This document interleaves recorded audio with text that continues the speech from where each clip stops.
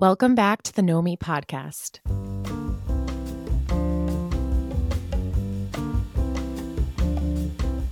Welcome back to another episode of the Know Me podcast. I'm Cynthia, and with me as always is my daughter Madeline. You know, I've been doing some deep reflections lately, especially around the labels we often attach to ourselves. It's a really curious dance between seeking validation and boxing ourselves in. As a therapist, I've seen how labels can be a source of comfort for many, giving them a sense of understanding and belonging. But on the flip side, they can sometimes become restrictive, like being put in a cage. So true. As a coach, I often encourage my clients to move beyond their self-imposed labels and discover their limitless potential. It's really all about balancing that need for identity with the freedom to evolve and grow. Exactly. And today, listeners, we've got a real treat for you. We're diving deep into this topic, and we've even brought in a special guest, Kate Stakem, who brings a unique perspective to the table. So whether you're questioning your own labels or just curious about this intricate dance of identity, today's episode promises to be both enlightening and empowering.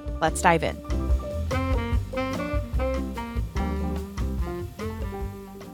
So first off, hi, Kate. How are you? Welcome to the podcast. Hi, thank you so much for having me. I'm thrilled to be here with the Know Me community. Woohoo! Yeah, welcome. Exactly. So I have some exciting news that I want to celebrate. This past week, I sat one of my coaching exams and I finally got to put that CPCC after my name. And it felt so freaking good after a year of learning and hours. And I felt weird about celebrating it publicly. And there was one piece of me that was really authentically celebrating for the hard work and the commitment and this pivot in my life toward helping people. And the other half of me was like, oh, I hate the alphabet game, because it feels like this larger narrative of making those letters mean something more than who I am as a person. And I know, Kate, you just went through this process because you just came out with a new name for yourself. So I don't know if you can relate to this at all. Absolutely. Yes. For myself, I was a born evidential medium, but never quite understood what that means, right? Again, all of this labeling, but really it was connecting to something greater than just me. And I felt, where do I go from here? If I feel like I have this ability to help people, if I have this ability to connect to something greater than, what in this world, what do I do with that? And so for me, social work was the first thing that came up, but it never felt completed.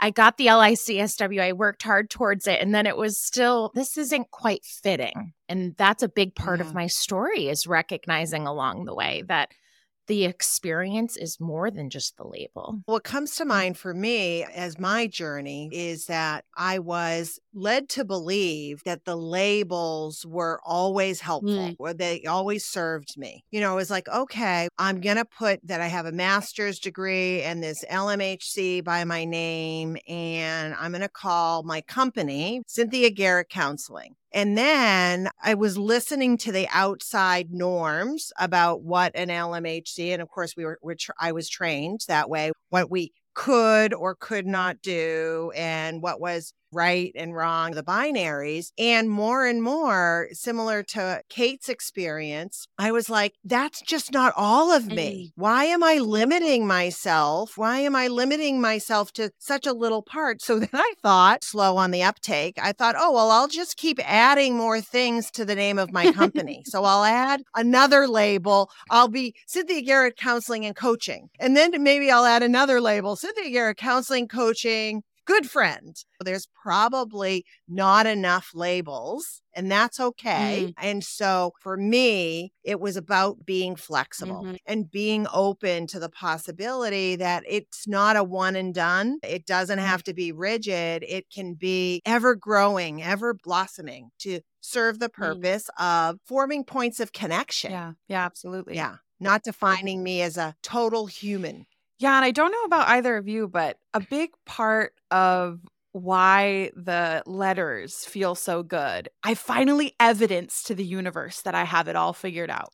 This is my little piece of paper evidence that I have finally figured out this game of life and I have one more box of answers, right? And it all reaches toward this end game of answering things rather than being open and asking questions. And it's a huge loss of curiosity. And I find that this ever growing conversation and push to label ourselves, to label our worlds, to label the people we bump into drains our curiosity right out of us because we're trying to figure them out and figure it out and figure us out. And it's not malicious. We come to this realization in a quite honest way, but I find it really detaches us from our sense of curiosity. I love that. And I wonder how much just our English language, I don't know why that's coming up for me, but how much does that get in the way? Because as you're talking, Madeline, it came up for me of when you're at a party or when you're at a gathering and people are asking you, what do you do? That's the first thing. It's not, who are you? Tell me more about yourself, but it's, what do you do?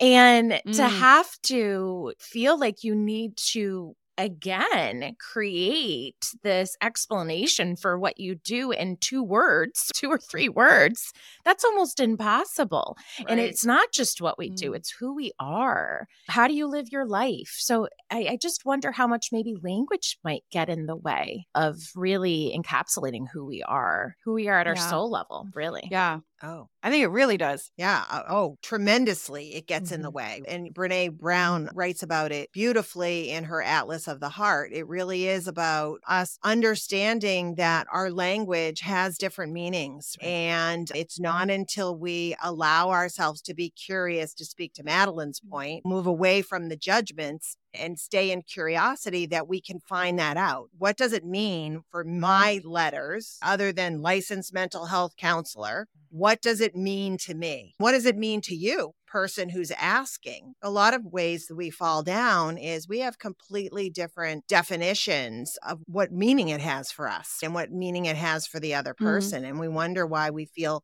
disconnected. And I think when it comes to labels, diagnoses, defining ourselves, etc., there's this really key shift, I think, in language that we can make, which is rather than using those things as vehicles to figure life out or to figure it out, we can use those things as vehicles to understand. And so when they don't deepen our understanding of our worlds and ourselves, we can decide that's not the label we're going to be so stuck to. So as you were saying earlier, embracing that flexibility, being able to try something on, because I do think there's a lot of power in a label. It can help us a lot to have a shared understanding, to help start a conversation, to help us access resources. Diagnoses are a huge part of this, right? Some people chase a diagnosis not because they're looking to be labeled, but because in our perfectly fit boxed world, it's the only way to actually access what you need to in order to be successful in the world, to thrive, because unless you have that label, we don't know what to do with you. We're trained to be this way, right? To be understood, right? It's just to be heard and to be understood for so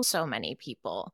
And what comes up for me too is my journey in being labeled ADHD so early on. And there's so many pros and cons to diagnosis, but I find that the labeling of children more than anything, though, it really creates a narrative for us for most of our life. I was the loud, impulsive ADHDer.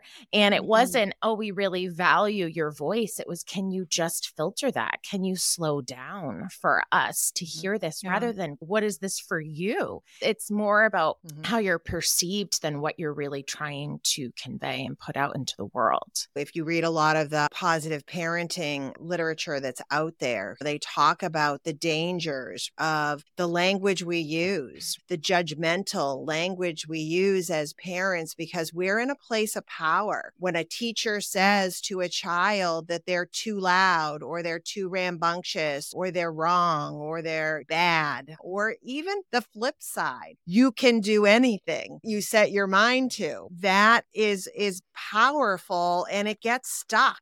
And the kid doesn't have the wherewithal to know that they don't want to get stuck in these terminologies terminologies that they get to define themselves, just not right now. Yeah. Yeah. And I love when you were talking about your ADHD diagnosis, Kate, you said, I was the loud, impulsive ADHDer. And Mom, you just touched on this as well, that loud and impulsive are also labels, right? We label in so many different ways. It's not just in the world of diagnosis or in the world of the alphabet game after our names. And I remember when I was around like 5 or 6, my dad would write a Christmas letter every year. And he called me stubborn in this Christmas letter to everybody. And I went downstairs to his office. I can like vividly remember stomping my way down to the basement to his office, first to figure out what stubborn meant. And then once I was told what stubborn meant, I was livid. I was so mad that he had sent out this letter to all of our friends and family saying I was stubborn. And I remember standing there screaming till I was red in the face, I am not stubborn, which of course made him crack up for reasons we all know now. Oh, over and over, I'm not stubborn. I'm not stubborn. And all jokes aside, the pushback I felt from within was that this word didn't represent what I loved, because the definition I was told about this word was that it was about being really in a fixed mindset and really close-minded and really stuck in your ways. And it's also a very gendered word. Women get called stubborn quite a bit. And I didn't feel that I was being what that word brought with it. Sure, I had tenacity, determination, and I definitely could be very in my own perspective at the time. I was like 6, but I didn't love the baggage that came with that word. But when you're young, you don't realize you have the option to say, hey, I see some of what you're saying here, but could we put it this way instead? But I remember how mad I was. I think we don't feel like we have the option. And then also, what are we working towards in our adult life? We finally feel like we have the agency. And then it's, okay, well, I'm going to go put this label on myself because that means something different than what other people perceive me as. So I remember even within my family system, my academic life didn't always fit my intelligence level. I just never really prioritized it. I prioritized something greater than just A's on a test. And I remember when I finally went to get my master's degree, one of my grandmothers was like, I am just so proud of her. And it really took me aback because it's like, why?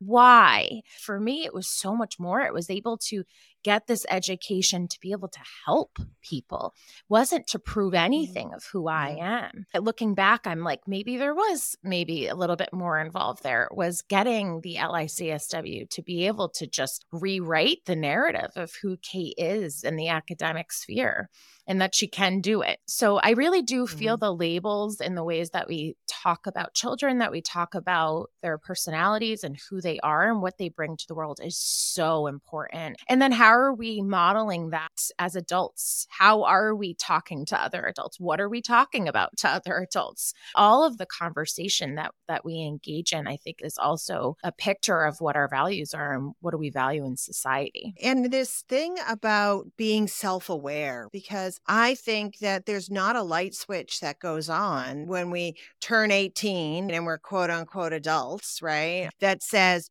oh my gosh, I know fully well all the labels that I've allowed to be put on me. I wasn't really aware of how I had put myself in a box or allowed someone to label me. I accepted it until I was in my 40s. And I went, wait a minute, that label doesn't serve me. And ooh, I like that one. I want actually more of that one. Like you were saying, I was identifying my values and my strengths and the things that I wanted to be known for, which isn't the doing. So there is an onus of responsibility or accountability that we all have to assume, is that unlike when we're children, when we are adults and we have the brain configuration of fully developed brains, then we need to really make it an ongoing conversation with ourselves and others about what we're becoming aware of. And I might not like this scarf next year or tomorrow. I don't know. But to get to the why, to get with the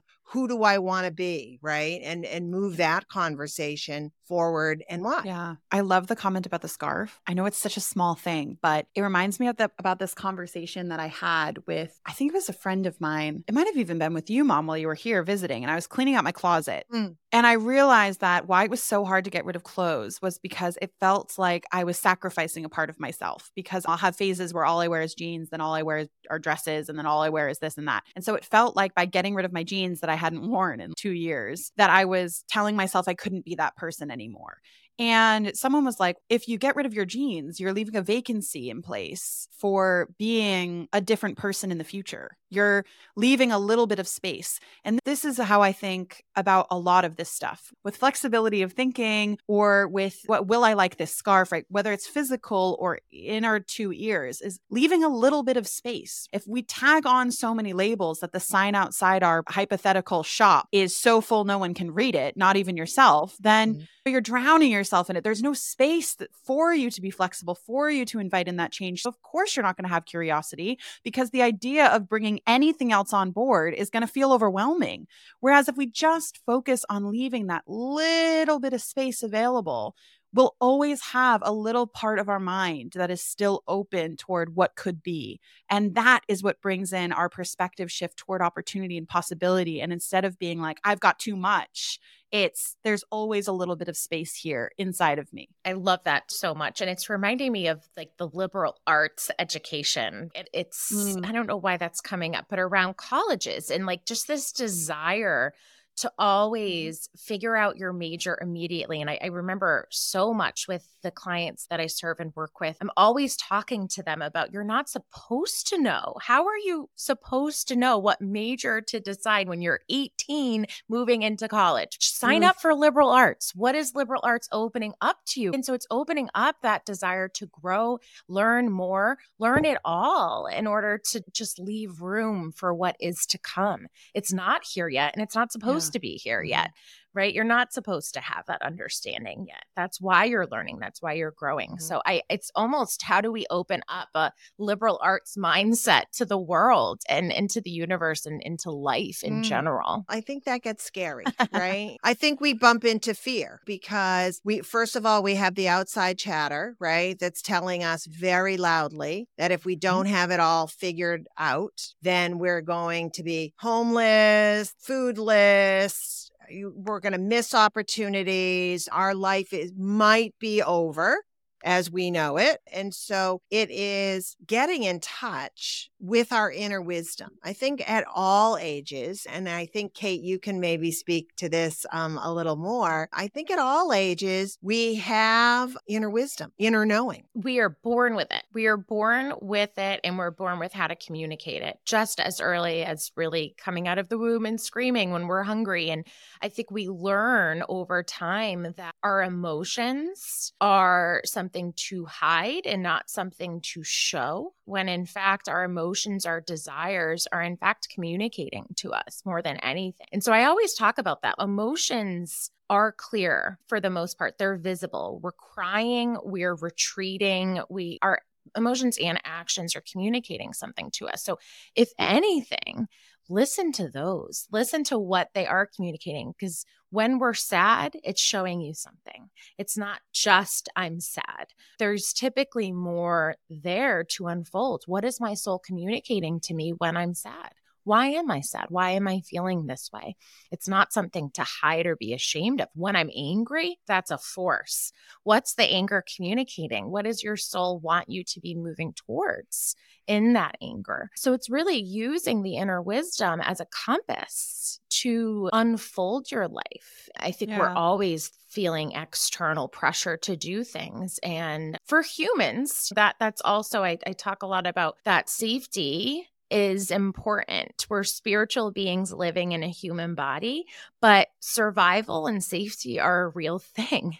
And of course, we're going to be thinking of how are we getting food? How are we getting water? Are we getting shelter? Of course. And we never want to say don't do that. But I feel it's about holding both. It's not just solely listening to the human body. It's also listening in, and having that balance as a human is so important. I really appreciate that you landed in balance of the two, because one of the also challenging narrative that comes around is that everything has to be internal. I was just having this discussion the other day where someone I was speaking to is really externally motivated. And she kept trying to punish herself for that because she should be internally motivated, because we should always be able to just go internal. And I was like, no way. If you're externally motivated, go set up external systems for yourself. Keep the ball rolling. Use your internal wisdom and your internal knowledge of yourself to create an external world that's going to help you thrive. Going internal doesn't mean that everything has to happen inside of you and you can't be reliant on your external world at all. And this is what you're getting at, Kate. Of course, we still need food. And of course, we still need shelter. And of course, our external worlds are still a huge part of our ability to just walk around on this earth and not die.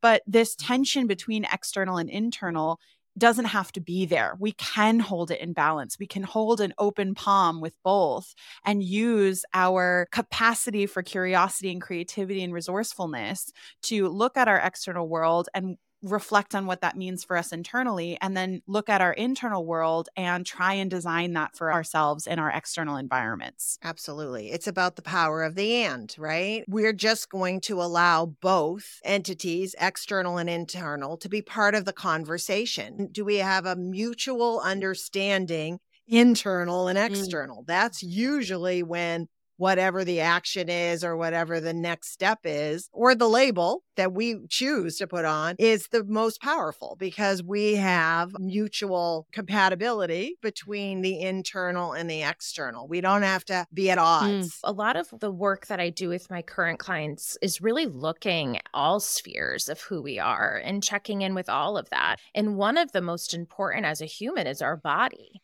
right? And I feel like our body is such a perfect barometer for how we're feeling. So if we're in pain, or if we're hungry, if we're not eating the foods that are really nourishing us, what is that communicating to us? Because that is a direct connection to our external, right? Our body is a terrific barometer to how are we being human? What is our body communicating here in the physical world? So I'm just saying that for all listeners, if you're curious about how am I meeting the external and the internal, simply ask your body. And I know that sounds a little challenging. What do you mean how? But really, what is my body communicating? It would maybe be a first step towards understanding what it's telling you. I think body wisdom is so important, and it is a great connection. So if I'm feeling flip-flops going on in my stomach, it could be a whole bunch of reasons. Maybe it's I'm just about to record a podcast and sometimes I get flip-floppy in my tummy.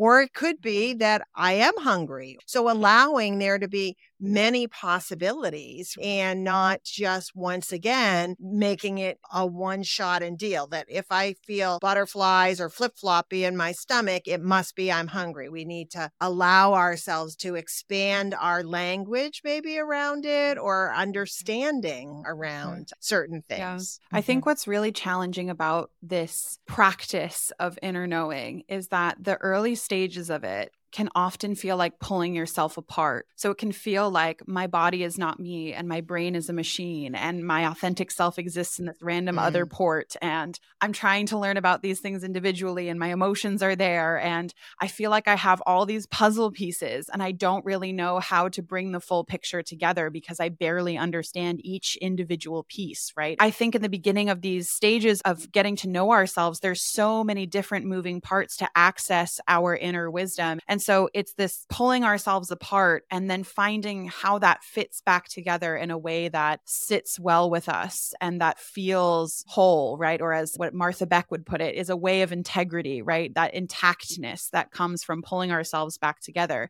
And I think one of the very first ways to wrap my head around this was when I learned about the different types of wisdom, that we have emotional wisdom, that we have spiritual wisdom, that we have intellectual or mental wisdom, that we have physical wisdom, but that there's many types of wisdom, and that the way that we can enter into this world of showing up authentically or in integrity in our intact version of self is to take time exploring all of these things. And some things are going to be easier than others. Like, I can really get all up in my mental business, but I find body wisdom hard as all get out. And I still do, even though I know how powerful it is. But when we slow down, we give ourselves the avenue to really embrace some of these other types of wisdom. And I think that's where a lot of this comes into play, is when we give ourselves the time, patience, and practice of exploring our many wisdoms. I love that, Madeline. Absolutely. And also exploring those wisdoms before we feel we need to try anything else. I feel like we're consuming culture, right? We're constantly consuming things.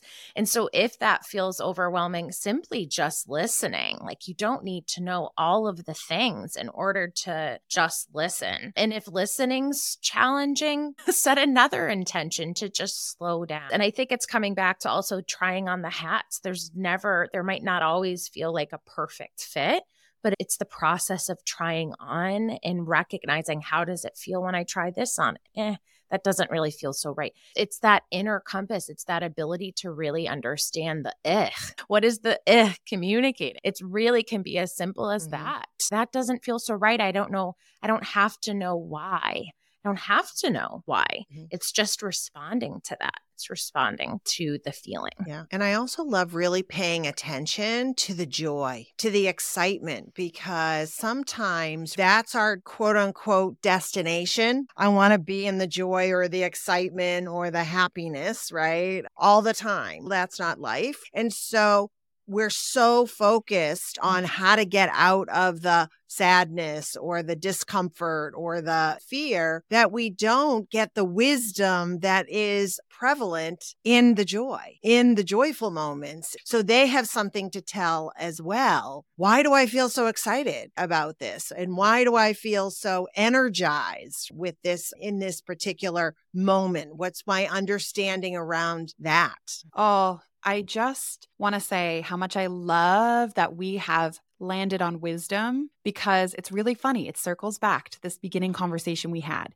Is the alphabet game, the LMHC, the CPCC, the LISCW? CSW. CSW. So many. CSW, yes. This is what I mean. It's an alphabet game. The alphabet right, game is all around, I'm wise, right? I'm wise. I know things. I'm wise. We have such an emphasis on wisdom. We believe so strongly in wisdom. We value wisdom socially and as individuals. But there is a difference between wisdom in a way of knowing to answer and wisdom in a way of knowing to ask. And I think that is what is really a practice we have to do as adults, because kids have it naturally, the wisdom to ask, the knowing, I don't know the answer here. I'm going to feel happy asking because the people around me want me to be safe and happy and healthy. And so I'm going to ask mom why until that's no longer the case. No, but we stop doing that. We shift toward wisdom is all about the knowing to answer. And I just think that if we could emphasize in our lives, in our days, a little bit more, how does this help my knowing to facilitate my asking? We would be so much more joyful. We would be so much less stressed. We would be so much more at ease in the fact that the skill of asking powerful questions is one of the greatest skills in life. And not needing to know anything, not needing to answer.